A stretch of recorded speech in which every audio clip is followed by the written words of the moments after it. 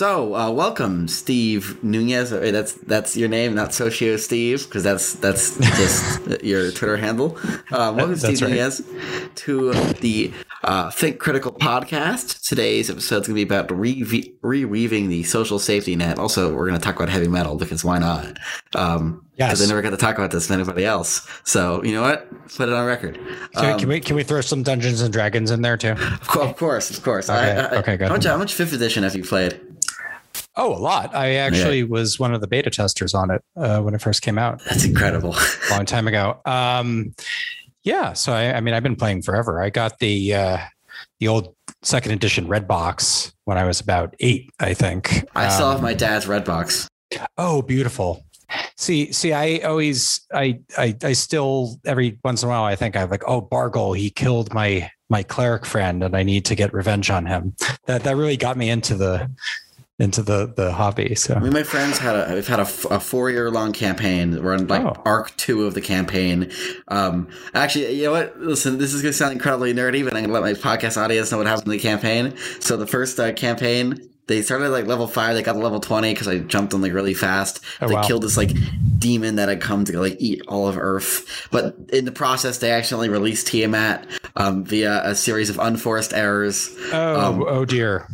Because they thought to themselves they're in hell. They're looking for Asmodeus because they needed something from him, and so they had decided to themselves to unlock Tiamat and use her as a bus, and they just assumed they could just put her back.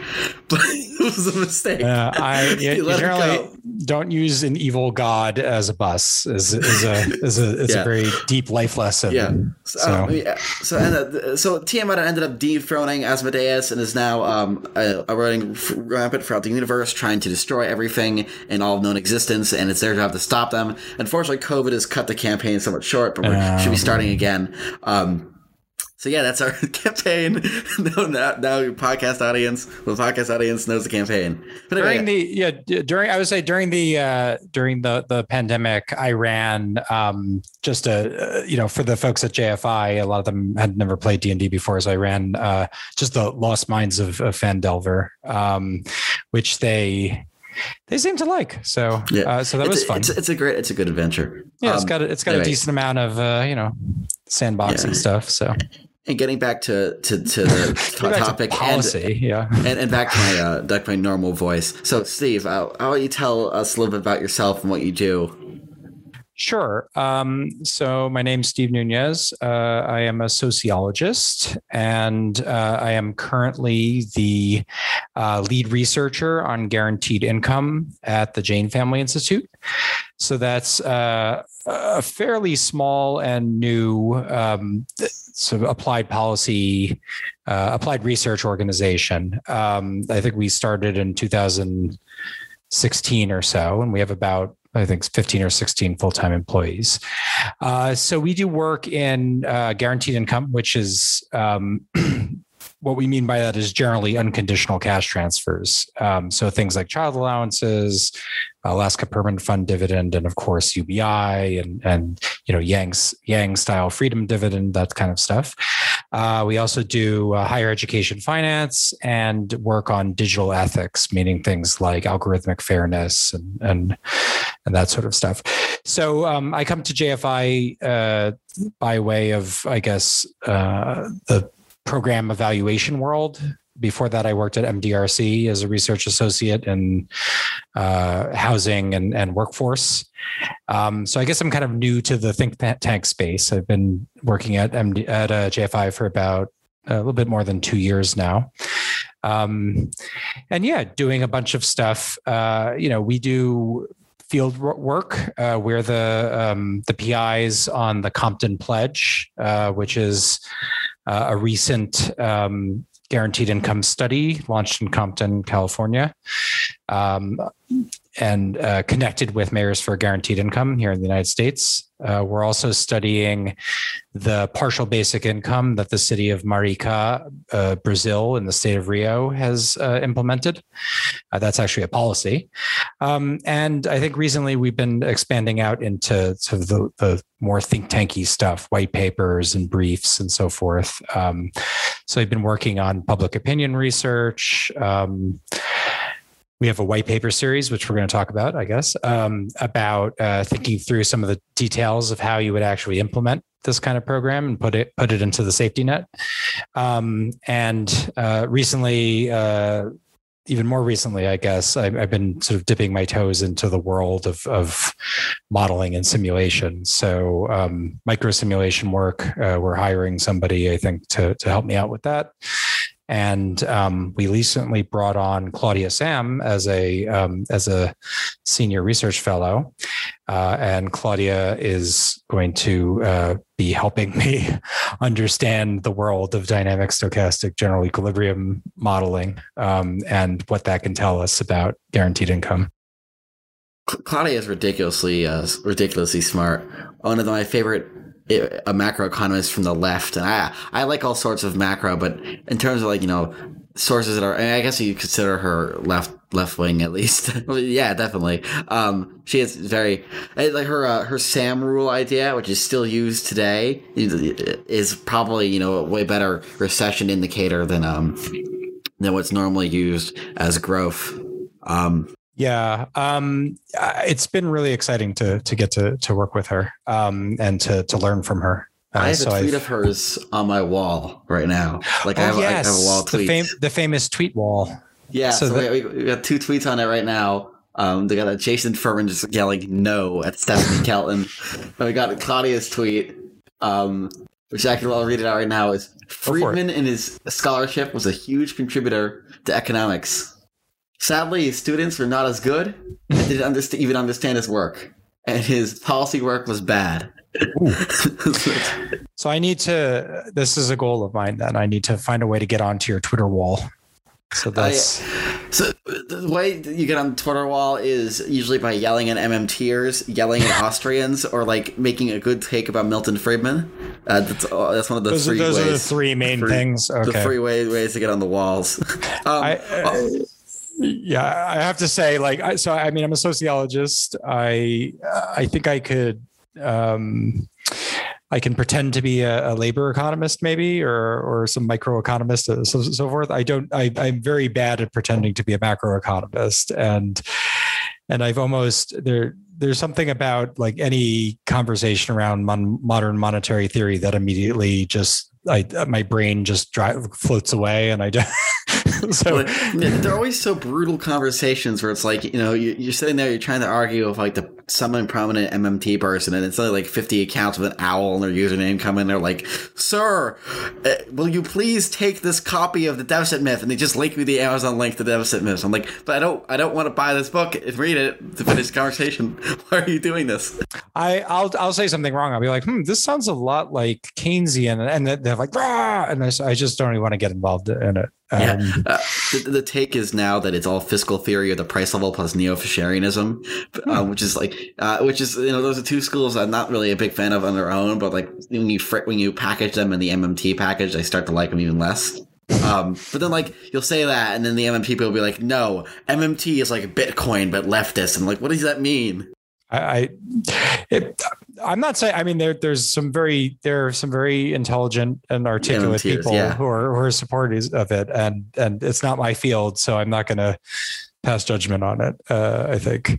I mean, there's some MMTers who there's commentary. I enjoy Nathan Tank's writing about the Fed creating its own bonds, which just sounds kind of cool. I don't know why we don't do that already. But then sometimes it's just I don't want to do this today on Twitter.com and sign up for this.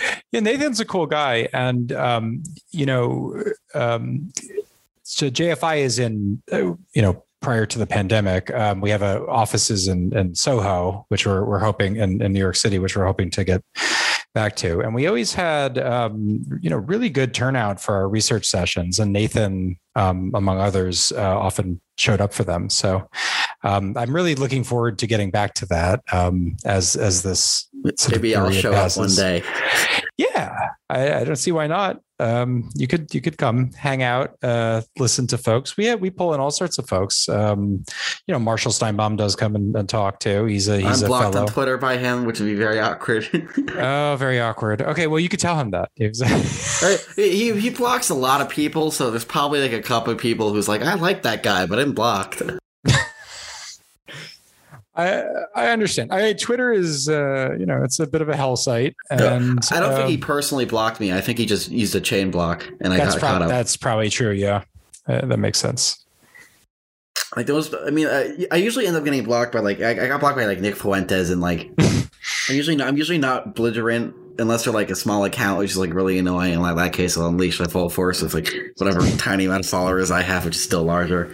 Anyway, that's enough of that. Let's reweave the safety net. Yeah. So my first question for you: What is reweaving the safety net? So Reweaving the Safety Net is the second white paper in a series that we created called From Idea to Reality, Getting to Guaranteed Income. And I think I came up with this idea to make this sort of white paper series because, I felt like it's time to start thinking about unconditional cash transfer policy as something serious and something that we need to actually think about implementing. How do you actually implement it? What kind of infrastructure needs to be put into place? Where does it fit into the safety net? What does it displace? How do you fund it? And just in general, how do you get there in terms of moving public opinion and so forth?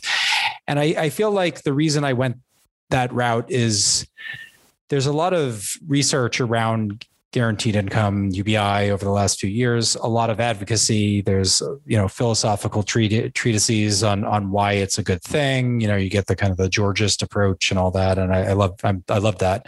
And then there's a lot of focus on these small pilots, 500 people, 1,000 people.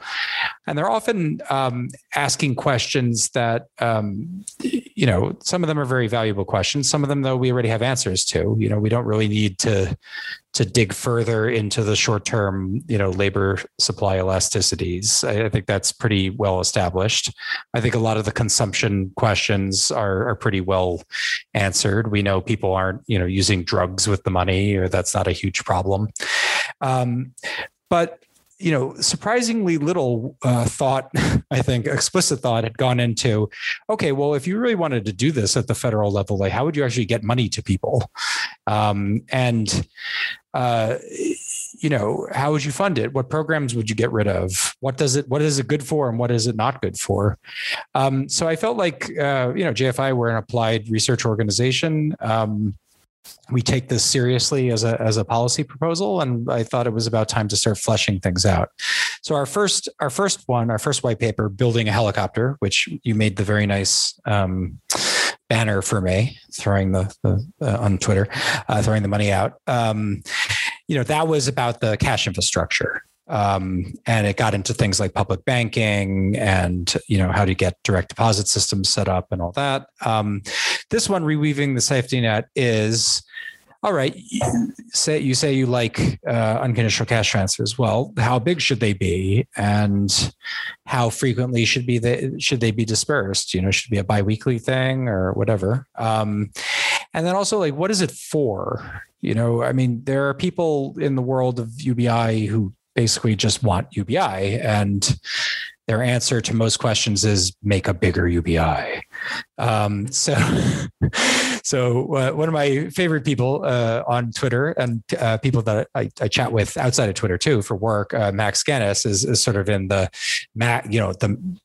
maximum Guinness, right? It's a maximum UBI, just make a bigger UBI. And I thought about this. There's also folks like the Charles Murray types who really just want a tiny UBI and no other safety net at all. I don't think either of those are the most common, among advocates. But when you ask them, okay, what is this going to look like? They say, get rid of food stamps. And what else? Food stamps, maybe WIC, right? So I thought we wanted to think about that. And I think maybe the most useful thing I produced in that large document was just this idea that you should think about safety net programs as serving different roles, and UBI, unconditional cash transfers in general, serve a sort of income support role, and that's really a great sort of thing for basically everybody to receive. It boosts your income. It helps you out. It can have great poverty effects and so forth. It's not a great substitute for social insurance provision. And that would mean things like, SSDI or SSI, or unemployment insurance, right? So then there's a little discussion about, incomplete markets and insurance and why the government might want to do direct provision of insurance. And I note that, if there is direct insurance provision, then giving people money and just saying, go ahead and buy the insurance is perfectly fine. When it comes to UI or to SSDI or something like that, there's a stronger case for the government to get involved. So I think just making that sort of distinction and saying, hey, you can have a UBI and unemployment insurance simultaneously, and in fact, they sort of serve different functions in the safety net, and they probably complement each other very nicely. I also managed to avoid getting into the horrible morass of UBI versus a jobs guarantee by pointing out that a jobs guarantee really is closer to a social insurance sort of provision, not UBI, and therefore they're not actually direct substitutes, and I don't have to come down on one side or the other. So very tactical there. You answered my what was going to be my next question, which is like, what do you think of the UBI? Should be standalone, not standalone? There's a further question though. So, contrary to the narrative you see a lot on Twitter, I do think that UI probably has a significant disemployment effect, especially now for certain industries. Like, and there's a lot of anecdotal evidence now, copious amount of anecdotal evidence about shortages of restaurant workers. Oh, disincentive effect, you said. Yeah. So I just don't think that. No, I don't think that we should get rid of UI, but I do think it probably is helping to keep certain people looking for better jobs rather than taking the first available job, which would probably be a restaurant job under normal circumstances. Now, the judgment of whether that's a good or bad, is up to you. So, I mean, if you're Raj Chetty or others, they've produced papers around that, suggesting that giving people longer time to search can be beneficial because it creates, better matches, and therefore, more productive and more stable work relationships going forward. But I think you should have Matt Darling on to argue the pro, or Aaron Dubé or Aaron Dubé, if you can get him to come on. I'm definitely going to get Matt on. If I get Aaron Dubé on, I'll be taken to another level. If me and Jason start a podcast and we can get Aaron Dubé on, the Jason and I podcast is going to be weird. That's going to be a thing, but it's going to be weird as hell. Cool. I'll go on podcasts. I'll go on more podcasts. I'll go on. I wanted to get on neoliberal Twitch also. I think that would have been fun. Yeah. I want to try and pill Jason on metal, because he doesn't like that genre. He has to accept metal is for everyone. Metal. If you are not into metal, you are not my friend, as Man of War eloquently stated. Man of War has such a way of words. Yes. We won't play here at Hellfest because the stage is too small and you can't let us use the aux. My brother was friends with a guy who was a roadie for Man of War, and my brother once inquired just outright. He said like, it must be a lot of fun working with those guys, right? Because they're hilarious, right? Like, and the guy like took a big drag of cigarette. He's like, they are not hilarious. They take this very seriously. He said, one time I was sitting there, and they came out in like chainmail and they're doing all the thing with the axes and all that. And, I made some kind of like comment afterwards. We were all sitting around drinking. He's like, man, that stuff's really funny, man. Like, I love you. I love you guys. It's so funny. And he's just like, what the hell are you talking about funny? This is real. That's metal. Right. So yeah, they are, they're true believers in all of that stuff, right? I'm sure they actually like forge their own chainmail and everything. It's very exciting. I saw Sabaton right before COVID hit. Sabaton take themselves somewhat. They don't take themselves at all seriously, even though they have the whole like dress up thing. Really, because like there has to be something to Sweden where like the entire country of Sweden is just devoted to creating memes out of like music, out of their like monarchy. It's a great country. It's a great country. I want to go there. It's a small, great. Yeah, I haven't. My so Johannes Haushofer, who's one of the PIs on the Compton Pledge, recently moved to University of Stockholm, and he is he's just absolutely in love with that city, and is constantly. So I'm a dual citizen of the United States and Italy, so he's trying to convince me to move to Stockholm, take advantage of the Schengen Agreement. Oh yeah, because you can get Italian citizenship and then live in. Yeah, you Sweden, can live all across Europe, right? So I might do that one day. I think that'd be cool. We could set up a JFI Europe. One of my plans is for like a year, the summer before college, is I want to go a trip through Central Europe by train to see all the old stuff. I like old buildings like a lot. So my goal is to see like Rome, Ravenna, Zurich, Prague, Vienna, Potsdam to see Sanssouci, the Cologne Cathedral, and then probably I want to end up in Gothenburg. Wow. And I want to go to an actual underground Gothenburg like metal death club. And just go like, yo, this is like a Dark Tranquility ripoff. I don't care.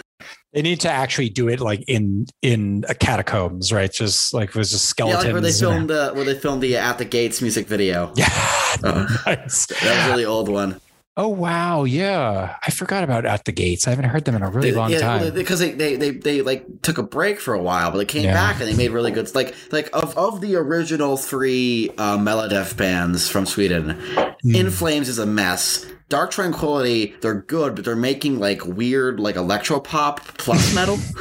They're good. And then actually the new album's not like that. Their new album's really good actually. And then At the Gates, they release like every once in a while, but they just haven't changed at all, but they're still, that's a good thing. That was some good stuff. Yeah. Slaughter of the Soul is probably the best heavy metal, the death metal album of all time. Maybe you can argue that. I don't know. That's interesting. That are individual thought patterns to me. No, I'm not sure. I'm a little rusty in my my metal Rolodex at this point. Remember, I'm a boomer, so it's. I'm still young, so I get to listen to all the old stuff. Be like, wow, this is so cool. I would have loved the '90s. Wow, Pantera and Fear Factory. Whoa, ancient stuff. Yeah, I don't like Fear Factory. I do like Pantera. Oh no, you don't like. You're not a big fan of like the industrial metal stuff. I don't like industrial. A good friend of mine likes Nine Inch Nails, but that's like the only heavy stuff she likes. So I have to get into Nine Inch Nails now. So okay. I mean,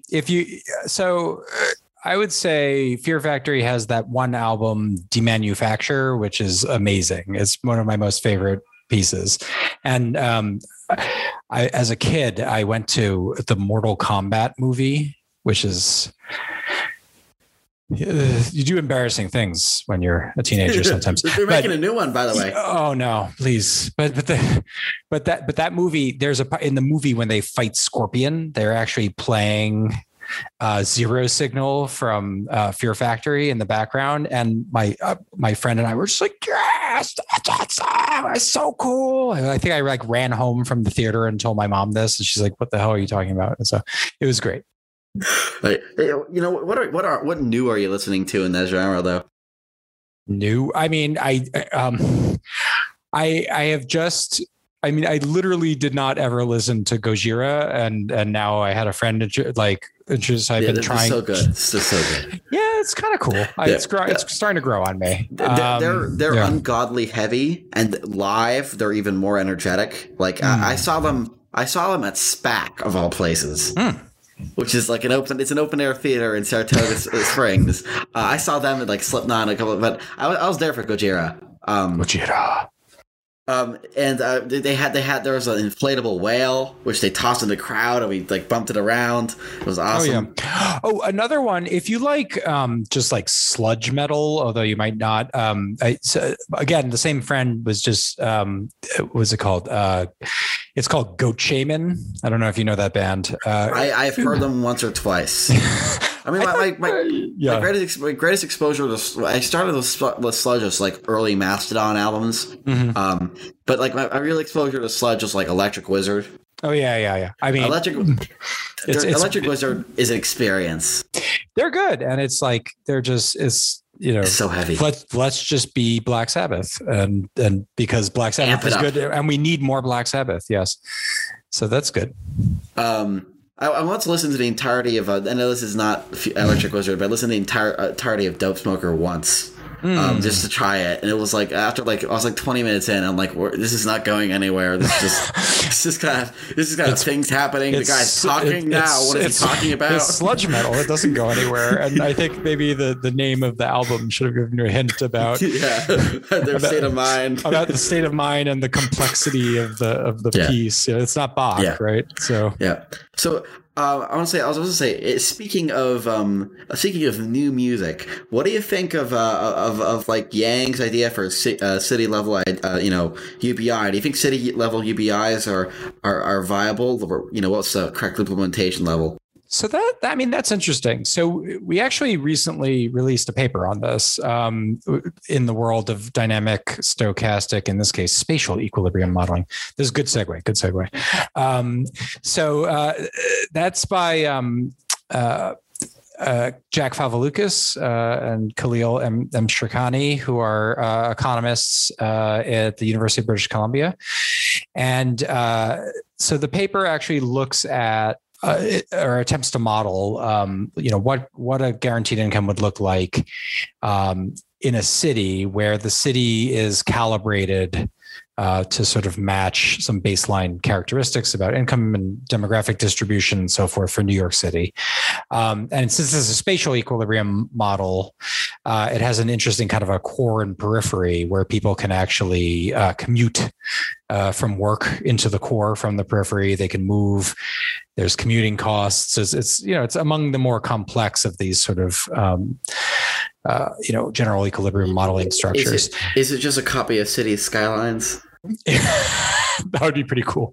That would be a fun game. That would be a really fun game. No, this is the not fun, run an enormous optimization problem over the course of 72 hours and hopefully it converges and oops, you put one wrong thing in and you wasted 3 days. Yeah. A tip for running all models, remove Japan and Argentina. You just got to make sure there's nothing because those will mess up your model. Those countries are not normal. Remove Argentina. Argentina has a new debt crisis. My homeland. A good friend of mine is Argentinian, and like every day she she'll post like a meme to our group chat we're in, which is like something new the government has done. Like the other day, they tried to write letters to companies to tell them to make more things, and the companies weren't going to do that, so the government ended up threatening them. Oh, Peronism. That's good stuff.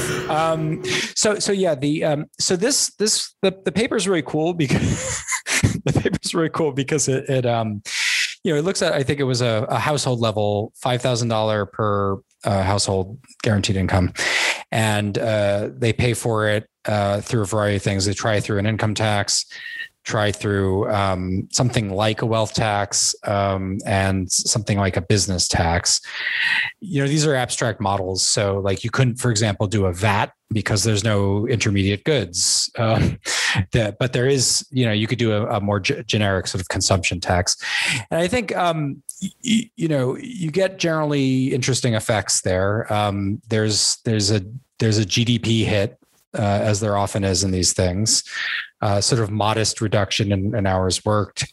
I think very importantly, you find in this type of model that once you also include financing options, that UBI doesn't create some kind of weird inflationary state where housing becomes unaffordable. I think there's a lot of, like, landlords are going to increase by the exact amount. That doesn't happen, obviously. I've always hated that argument, that counter argument, because it's kind of weird. I'm like a monetarist, right? So I think inflation is a monetary phenomenon. Obviously, certain goods can increase in price over the other, but like whenever somebody was like, back in the Yang campaigning days, someone's like, "Will this cause inflation?" I'm like, "No, good sir, the money supply isn't increasing." Money supply is increasing. My glasses. Yeah, I think because we're using via modern monetary theory, we're taking the money out of the economy via taxes. So, it is absolutely the case that you might expect, at least in a partial equilibrium analysis, because there's a lot of pent up demand and there's a very, and we have NIMBYs to deal with. And so therefore the supply is not particularly elastic. They're like the final boss. Yeah. The new final boss, engage. Yeah. So then, that's going to mean that probably housing, at least in theory, could go up by a bit. But again, you have to think about the finance side as well. So that's one thing. But I think one thing that we saw in that model, and I mean, is, interest rates do not respond to changes in savings behavior that are induced by changes in taxes and by the benefit itself, right? Because this isn't a full general equilibrium model where that market is actually included and clears. So it actually leads to in the model at least, and it's a model, like a sort of a significant drop in household wealth, I think, at the city level in New York because it's being implemented at the municipal level. And I think the authors say very specifically, if it were done at the national level, and interest rates could actually sort of respond by going up a bit, and as sort of saving rates down, it would be the effect would be attenuated. So that's one thing to think. Interest rates. They don't. Each city doesn't have its own interest rate because there's a national bank set one rate, which is why it's I guess it's a friction that there's an implicit, not even like really an implicit contract. It's why McDonald's restaurants in the city versus in the countryside have different profit margins. Yeah, and I think on top of that, when you have a city, you have some question of residential mobility. Are very wealthy people going to flee to avoid paying the taxes, or are working class people going to try to swarm into the city in order to get the access to the benefit? I'm not sure how much I actually worry about that. Every time they raise taxes in New York State on millionaires' taxes or wherever, they say the millionaires are all going to flee, and they generally don't, because it's a pain in the butt to move. It's the Big Apple. Come on, it's the Big Apple. It's the Big Apple. Yeah, and I mean, people don't generally extract themselves from their social networks. Sorry, sociologists. Over the course of a little bit extra tax money. I think the other thing though is, are people going to move in? And certainly that's something that others have considered. In the city of Maricá in Brazil, they actually say you're free to move in, but you have to live here for 3 years. And once you have established the residency for 3 years, then you have access to this benefit. So I've also talked to advocates in Chicago who said, wait, you mean we could get people to move back into Chicago with something like this? That sounds great. Am I the only one in the world who wants to go to Chicago now? Is that like... I actually am a big fan of Chicago. I think it's a great city. Well, then I think like a Chicago aspiration versus like, I want to move to the South Side. It's very different things. I mean, I would be going to the South Side, so... who knows? It's a nice neighborhood. But I think it doesn't deserve the reputation it has. Yeah. And Chicago, Detroit and Cleveland deserve it.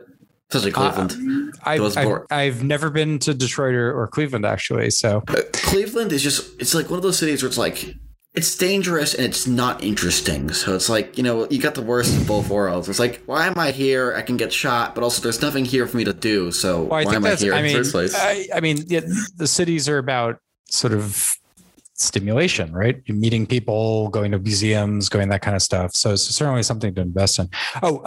What I do want to say is I think the main issues, when it comes down to the city, come down to logistics and finance. On the finance end, I think I'm not sure if this is correct, but New York is the only city I can think of that actually has its own income tax.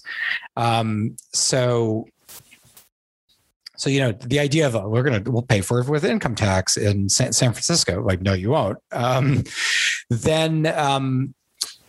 But even in New York, it's not like the city can just change its income tax or change the sales tax on its own. Home rule is an amazingly complex topic, and I'm not a lawyer, but if Andrew Yang does become mayor, and that seems more likely than not at this stage, but who knows what could happen over the next few months. He is going to have to work with the state. In order to raise taxes, because you can't just say, we're going to raise income tax. You have to get often in many instances, you need legislative action on the part of the state. I think another issue is when you're doing city benefits and even state benefits is how it interacts with the safety net. Tax credits generally do not count against benefits like SNAP or TANF or whatever. And a lot of types of income do not count against your federal income tax. Therefore don't count against EITC or against Medicaid, which uses, federally adjusted taxable income for that benefits calculation. But like most of the state administered benefits do. So if he's going to structure something like a guaranteed income like this, he's going to have to get, administrative waivers from the state to the extent that the state can do it. So it's easy to do that for TANF. But as I've found, as I've worked with the team on the Compton Pledge, and as I've talked to folks around the country, that whether you're paying for it through public funds or private funds, a pilot or a policy, unless you have can take advantage of some very specific statutory back doors, that money is going to count against, things like SNAP. And it very well may count against things like, housing choice vouchers and public housing. If this ends up just replacing SNAP dollar for dollar or whatever, it's obviously not particularly valuable. So he's going to have his work cut out for him, working on that. Both trying to raise money for it and also to deal with that. I also think, since we're on that, it's how we're going to get the money to people is a big deal. We're talking about, I think the last I saw was we wanted to focus on something like the 500,000 poorest households or poorest individuals in the city. So imagine sending out 500,000 monthly checks. What does New York City have to do something like that? Well, there are plans to, push like a public Venmo kind of system at the state level. And also that localized currency thing too, I heard. They're building infrastructure for that. So I think they're going to integrate the two. It's possible. Yeah. The localized currency. That's so in Marika, they use the Mambuka, which is a digital currency. And it can certainly, it can be, it was a lot of work to set that up, but it certainly benefited them. So, they have about 150,000 people in their city, about 50,000 get the actual benefit. And, they press a button and money goes out on a monthly basis and they can use it anywhere in the city. I think it's something like 98% of all merchants in the city actually accept it. So it has a very high usage rate. And when the pandemic came, they just said, wow, this is rough, but let's just send out more money. And they just increased the monthly amount as a sort of a pandemic surplus. Was there inflation?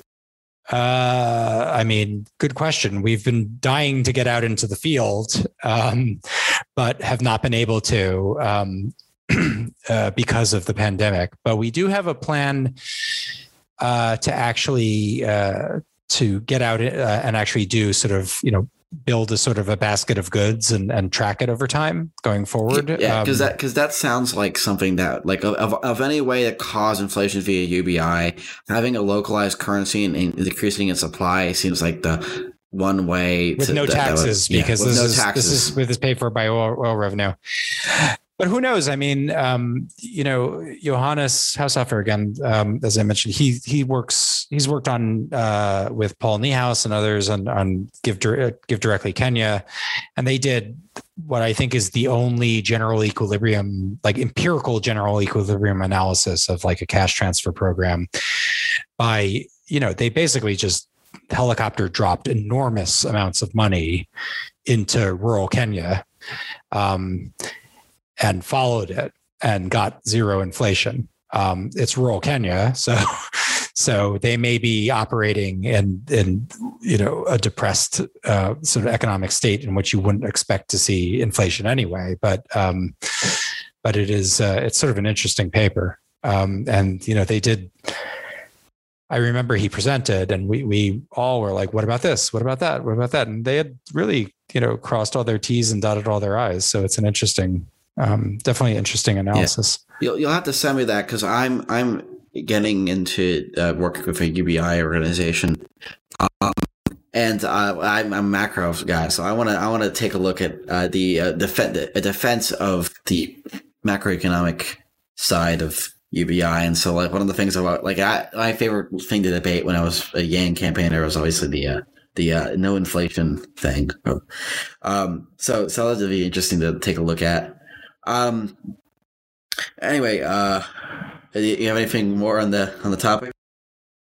On that, I mean, I guess it's very exciting time for unconditional cash transfers, right? I think it's just Do you think the ARP is laying a groundwork for basic income policy? Because I'm writing an op-ed defending that proposition and saying, well, it's a decent enough first step towards basic income the way it was designed.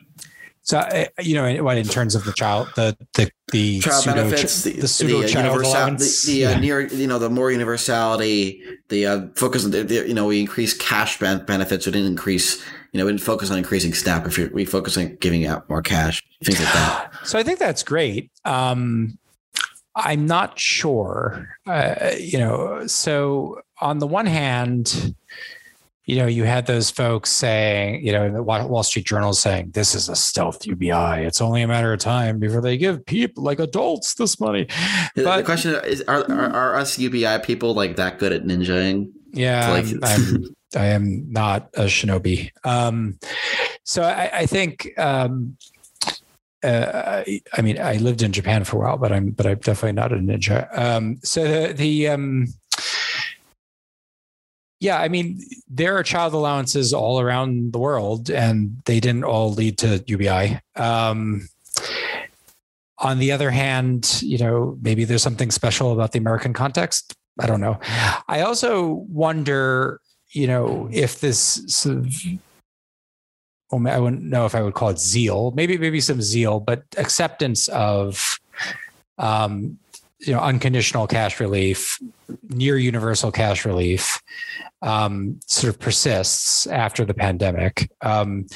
There's an idea of deservingness in the safety net.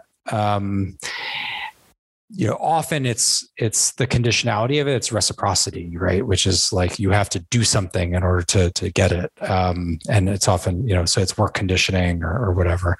I think there's a lot of, even if that were philosophically a good idea, I think there's, just in terms of implementation, it's a really bad idea. But there's also just this sense of like locus of control. To what extent are the circumstances under your control / your fault versus outside of your control? And, the last year was like world historic plague has hit so if you say everybody's in need, everybody's in trouble, this isn't anybody's fault, I think most people are willing to go along with that. But now you get back to normal times, and suddenly these sort of narratives pop back in about, well, it's his fault because he was, profligate or he was lazy, and I think,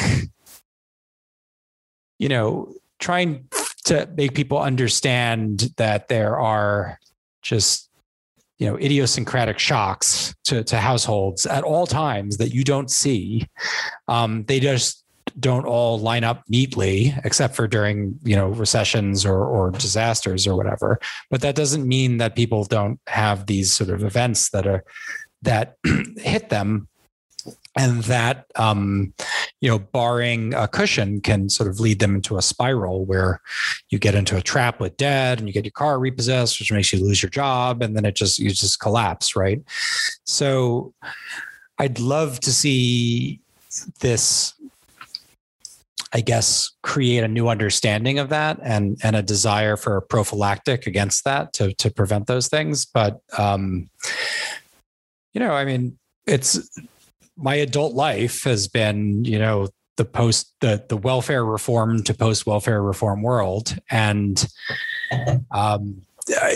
this is kind of a shocking and abrupt shift, from what I've experienced. I think what our good mystery friend James Medlock was basically pointed out, and is true, that this is basically undoing TANF in a lot of ways. That the child allowance should become permanent. That's true. I just hope we have more momentum to do more. There might be a carbon tax and dividend on the way, which would be very exciting, because that's both anti-climate change and the straightest to UBI that you can think of. I think it's good too, because I think the messaging around that is easy. Yeah. Is easier than it's the easiest way to say to yourself, or to say to people, like, yeah, carbon tax is here and you've been told to not like it because it apparently has something to do with gas prices, but you're getting money, and everybody likes money. You call it a dividend. And there is definitely research around the freedom dividend is such a great branding name. Yeah, no, and there's a great scholar named Catherine Thomas at Stanford who worked with the Basic Income Lab there, and I think her dissertation work is on these sorts of framing effects around guaranteed income. If you call it a dividend, if you put the word freedom in it, like, what does that actually do to people's perceptions of it? And I think also, in particular, how does it affect folks on the right? Because it is true that there is a subset of the left that's sort of like in-kind, benefits-focused sort of paternalism. But when you actually poll sort of unconditional cash transfers, you get a lot more buy-in on the left than you do on the right. It's mostly a left-wing thing. There are right-wing supporters of it, but then there's those who are just like deathly opposed to it. But what we see in some research, and there's some research we're going to be releasing pretty soon about this, actually. So, like, spoiler, that there's sort of a group of younger conservatives, especially those who have children, who are not adamantly opposed to UBI. They're actually somewhat supportive to ambivalent about it. And it's anecdotal, but yeah. Whenever I talked to young conservatives at like political events about, like, this is back during primary season, I asked them, okay, what are the two Democrats you're running right now you're most likely to vote for? If they, who you choose, you'd support. Yeah. And they always said Yang and Buttigieg were the two guys they always said. Yang and Buttigieg, that's interesting. I think because Mayor Pete has a really, a framing that does not seem radical at all. A lot of his aesthetics. And Yang had a framing that was not like, I'm left wing, I'm a Democrat. He's more like, I'm just running as a Democrat. I'm going to do Yang things. And Yang things sound cool. Who doesn't like Yang things? Yes, it's like, I'm running as a Democrat because the other the Republicans are crazy, like literally crazy, and so therefore anybody who does policy of any sort basically is like I have my saying is always I would have probably been a Republican up until 1992, but like a liberal like Massachusetts Republican, where like hi, I'm here to talk about like mixed market healthcare. Also, I think that we should fight communism, and I like gay people. And then like in 1992, I would have left because Bill Clinton's like kind of cool. I like Bill Clinton. Not his welfare reform, but I think his other stuff is good. I will disclaim that I think that had bad welfare reform. But like, there's this sort of generation of like conservatives which I encounter, especially the smarter conservatives. And a lot of them are like, sort of like, I just really wish that we could have, policy discussions in the Republican Party, but we can't. No, I will. Yeah, I mean, not. Yeah, there are a lot of amazing conservative intellectuals and policy wonks that you can talk with on Twitter and that you can read their white papers. It's just, do they have any sway over the Republican Party? Yeah, because the Republican Party stopped having its policy wing when Donald Trump was nominated. Even you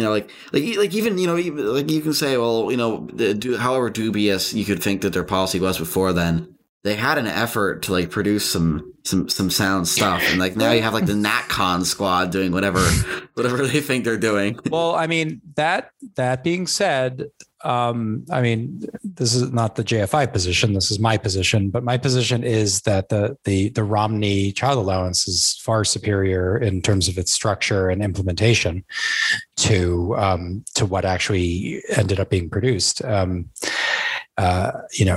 Am I going to complain? No, that's something that can cut poverty by 50%. No, I'm not going to complain. But if you look at, taking seriously things like how do you actually implement this in a sustainable and sort of low burden way, that plan had a lot of really great ideas in it. You could quibble about some of the financing stuff, but I thought it was just really good plan and surprising too, right? Like, wow, look, who's the winner on policy? It's yeah. Mitt Romney, I think Mitt Romney was kind of unique about it. I think he's more good faith than a lot of other people. Sure. Like you could argue that he's wrong about things, but I do think that he makes an effort. Like the whole binders full of women thing that people got angry at him about, like it's kind of like of all the things to get pissed about him, like the whole I made a list of women to try and hire because I want to improve my diversity is like a very weird thing that ended up being an issue. Politics. Yeah.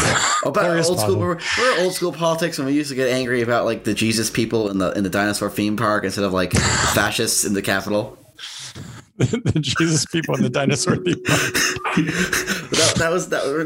It's the Noah's Ark theme park in in Tennessee. That one, and that was like an issue somehow. People were like, "Yo, look at those stupid evangelicals." We are straying way outside of the zone where I should be commenting, so I'm going to stop commenting now. Yeah, no. I'm fine with Christianity, but there was like at some point like early 2000s or whatever, because early 2000s was a cursed time. There was a political debate over this like Noah's Ark themed park somewhere in like Tennessee, I want to say. Yeah, I remember. I think it's still around too. Yeah, it's just like because back then the fringe of conservatism was like the creationists and not the like hi, I'm here to do fascism people. It was like the fringe of the left was like, I'm John Kerry. And then I'm here to do John Kerry thing. Like the fringe of the left back then weren't economically left. They just really didn't like George Bush at all. Those are like the far left people. Or like how left are you? Oh, I hate George Bush more than you. This is where I was. This is me in college and grad school. Yeah, it's like Kirsten Sinema, who used to be like a radical like left wing activist. But she just didn't like George Bush. She's not particularly left wing, as we've seen the way she votes. Whatever you think of the way she's voting, but she didn't like George Bush certainly, and didn't like the Iraq War. So that's how she became quote unquote left wing for that time period. This is true. So yeah. We have we do have some UBI or UBI-like advocates in Congress now. Folks like Rashida Tlaib and Ilhan Omar. So it's great to see people actually talking about this in at the federal level. But the squad is still a small group of people, and I'd like to see it spread because I mean, you can be a left winger and support a UBI. But I don't think there's anything particularly left wing about. Yeah, that's certainly not. About implementing. The most prominent advocate of the 20th century, who was for UBI or basic income, was Milton Friedman. Sure, Milton Friedman. Technically Charles Murray now, but we don't talk about him anymore. That's right. I think a UBI that actually would immiserate people is not. I don't support that. I would get the UBI plan of his if it was a little bit more money, but it's more just hi, take $13,000 and leave. Yes, everybody. So I mean, reweaving the safety net. That's not a good idea. But again, I think simply recognizing that. By doing upfront means testing, by targeting, by work conditioning, that you're just putting a huge burden on people. And you're causing people, even the people who are eligible, according to your targeting and means testing approach, to drop out. And that you're basically shooting yourself in the foot by conditioning stuff on work. And there's so much research on, the value of early childhood interventions, for example, that the idea, even if you're just what is my return on investment as a taxpayer? Well, even from that very just narrow calculus, you want to be giving unconditional cash to families that have, young children, because it's going to lead to much less, taxpayer cost on criminal justice, on healthcare. It's going to lead to a larger tax base because people are going to be more productive and better educated. I mean, it's just so you don't even need to get into the. You don't even have to have my bleeding heart in order to support this. The other thing to think about is Chetty and others work into the Moving to Opportunity program. Mm-hmm. Where the thing I always found kind of weird about that is do we really think that neighborhood is seriously the reason why kids from certain neighborhoods turn out better to just the choice of location and surroundings? Because my thought would always would be is what happens to the income of the family that moves there if it goes up? Because the question is what happens if we try and replicate the conditions of those neighborhoods in every other neighborhood in America? Better jobs, better schools. What if we just transferred those and moving the families? Yeah, I mean, well, these don't. I mean, it only works if it's on the margin, right? Everybody literally can't pick up and leave. And when it does work, I mean, there's a few things, right? I mean, some of the neighborhoods these people are moving from are. They might be dangerous. And I don't just mean crime there. I mean, they might just be, environmentally dangerous in terms of lead paint on the walls and just black mold on the floors and all that kind of stuff. So it's unhealthy sort of area. But, I mean, not surprisingly, a lot of the folks who left, maintained their social networks in the original neighborhoods where they came from. Those are their friends. Those are their family. Those are the people that they know. And, I think folks were hoping that the families would be able to integrate into the new neighborhoods and take advantage of that network integration. I'm a sociologist, and we know that most people find their jobs through social networks, and in particular from novel information that comes through bridging weak ties. And if you don't integrate yourself into those networks, you don't actually get anything from that. But the idea would be, now you have, network connections, weak though they may be, to people in the middle class. This is sort of like non-Lin's social capital sort of theory. And that this sort of cross-cutting, bridging weak ties will allow you to get information about jobs that you wouldn't be able to get access to. There could be peer effects on the children by being in a different neighborhood or different network. And that's what you see with the moving to opportunity, right? When they did the sort of the reanalysis, the subgroup analysis that they validated with other data, that the benefits did accrue, but they really only accrued to children who moved very young. If they had been teenagers and they went there, I mean, if you've ever moved as a kid, if you're 12 or something like that, to a new area, it's hard to suddenly integrate yourself. I don't remember anything like below like 6 years old at this point. Yeah. And I'm still young, which means that like at some point I'm going to wake up and be like, what happened before ninth grade? What was going on? I am 41 and I still have memories before ninth grade.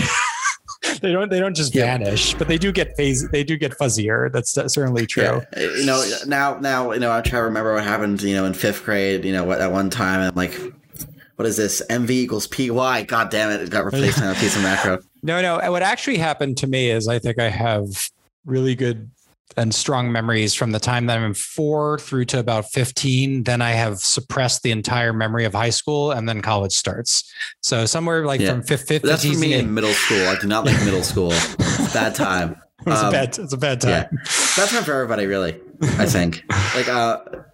Okay, so we wanted to finish up around, an hour. So I think we're reaching that runtime. Sure, you want to you have some closeout? I have some closeout. My closeout question is, using a Dungeons and Dragons or heavy metal analogy, explain removing the safety net.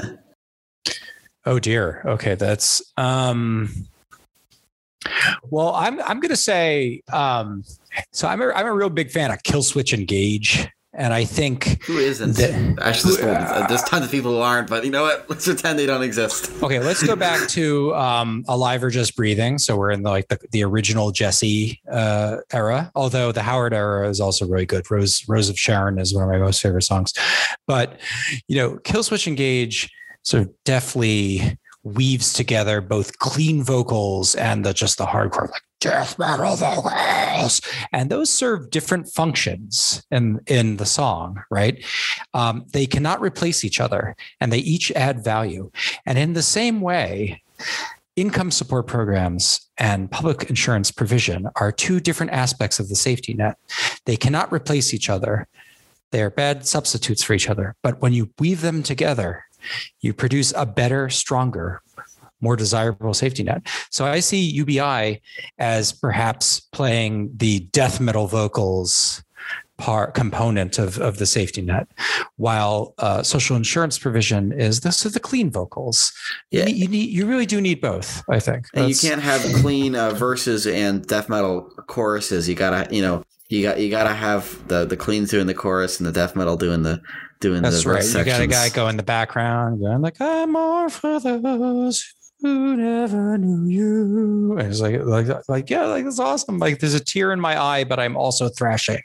This is great. You get to the verse section, and you gotta lose it. You can't lose yourself to really. It's hard to lose yourself to like a guy with a nice voice. You gotta hear the grime, right? So then, it's just like this voice is so beautiful. Oh wait a minute. Oh yeah, yes.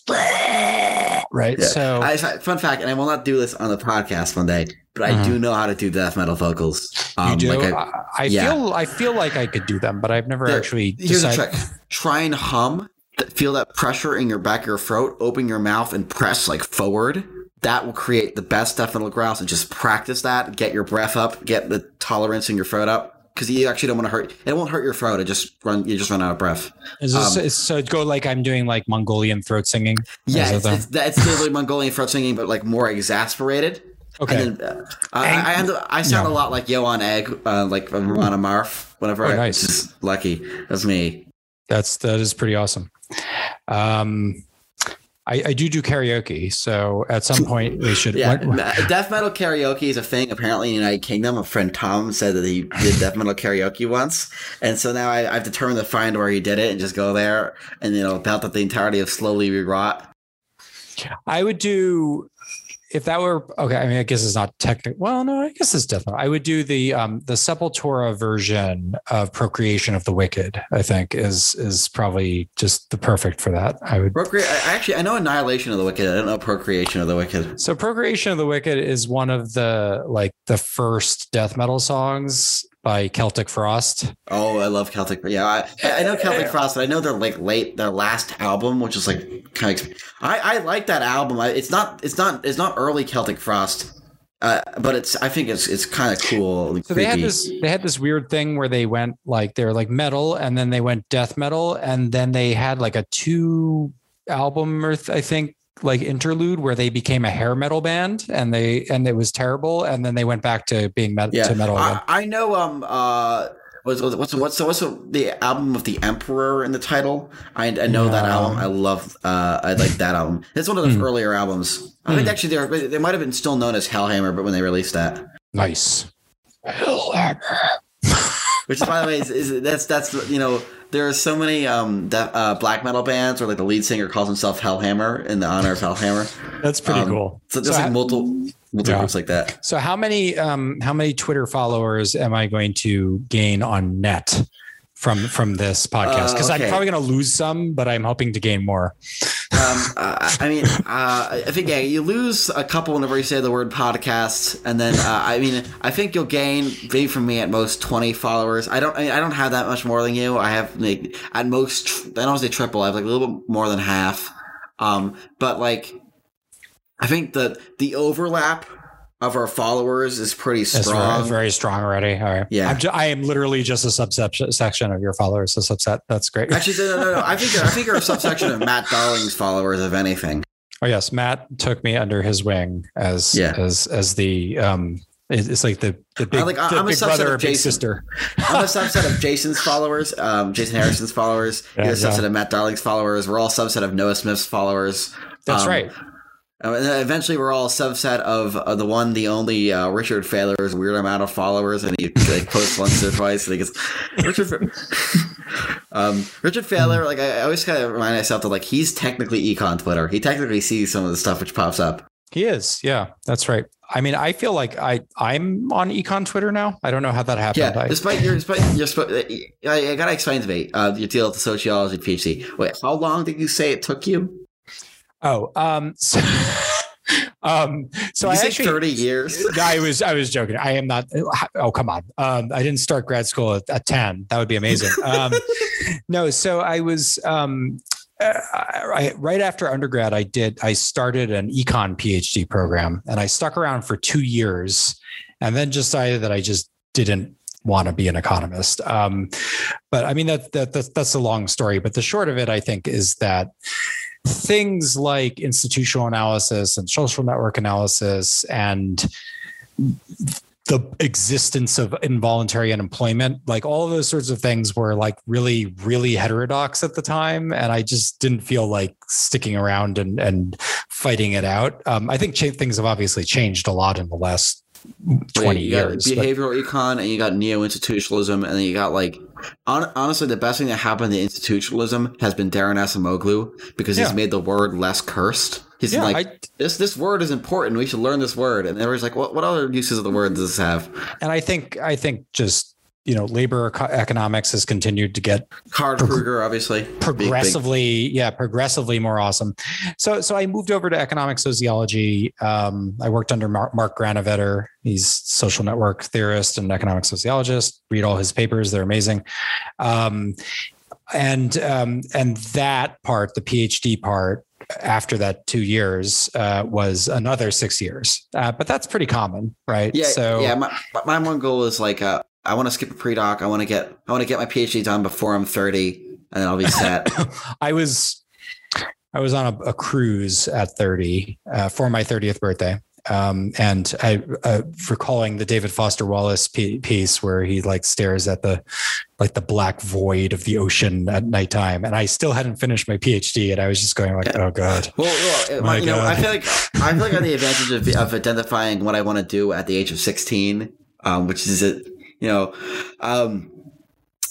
I can't wait to like get to college, be like, okay, I have an idea of when I write my PhD on. Let me start cleaning data now, because God knows it takes years. yeah. There's a lot of like, okay, I have an idea, but I really need to get some data, and that could take a long time. I know somebody who's studying like data on like whaling. He's studying like whaling, but like to find the data on whaling, it's like you have to like go like somewhere in New Bedford, be like, yo, got any whaling records? And they're like, no, we don't. Oh no. Yeah, is this William Thorne at he's at NYU, I think, right? The PhD student. I think he's Thorne, a follow. I know Thorne. He's at UMass Amherst, I think. Oh God, this is not him. This is not someone's PhD. I know somebody who was like they were like interested in all sorts of American history and what their project was on. Whaling, and they had to like go to New Bedford to like figure out stuff about the whaling industry, because they just could not find the records like anywhere else, and they had to like travel a location. That sounds painful, but also kind of interesting, because New Bedford's a nice town, actually. And whaling is also just fascinating. Yeah. So imagine being like, this is my lamp. There was a piece of whale fat in here, which we got out of the ocean. Hold on a second. I am now spraying perfume on myself, which is also made basically with whale vomit, right? Which is it whale placenta? Is it? It's called ambergris. Yeah, I think it's placenta. I thought it was like essentially like something that they vomit out of their mouths, but you could look that up. Back when I was 16, like I couldn't do that. I would have to go to like a library and like find a book about whale vomit. So I love that we live in the future now. Now we can make artificial whale vomit. We just got a big whale head and it vomits every once in a while. in a lab, artificial ambergris. Awesome. All right. So on that note, it is well past my bedtime. So I gotta. No. Okay, you know what? We're gonna end with that, but. Oh my God, man! You gotta go to bed at 10 when you have kids. It's a thing. No. I mean, listen. You can tell you have kids, because there's no way that dad joke would have flown without that power. So, some days I feel the dad joke's coming on. I'm like, you know what? Definitely the children are in the future, because there's no other way this happens. I don't know how to. I lost the ability to tell non-jokes upon non-dad jokes upon becoming a dad. So it's either that or crying at the end of a Field of Dreams. Like I never cry, but that one movie just gets like, I don't even like baseball, and I played catch with my dad plenty, and I can still play catch with my dad. Like he's there, I can ask him to play catch. But that one scene at the end where it's like, where like you see the cars and the guy's like, what a catch! Oh God, the White Sox. They already drew you in. They got you. I don't even like baseball. It's just so sad. I'm with you on that. It's good. Yeah. Anyway, I actually have to go too, because my cat needs my attention, and it has been making noise this entire time. Oh, wow. Somewhere in my room. Okay, yeah, you definitely don't want to leave a needy cat without a pet.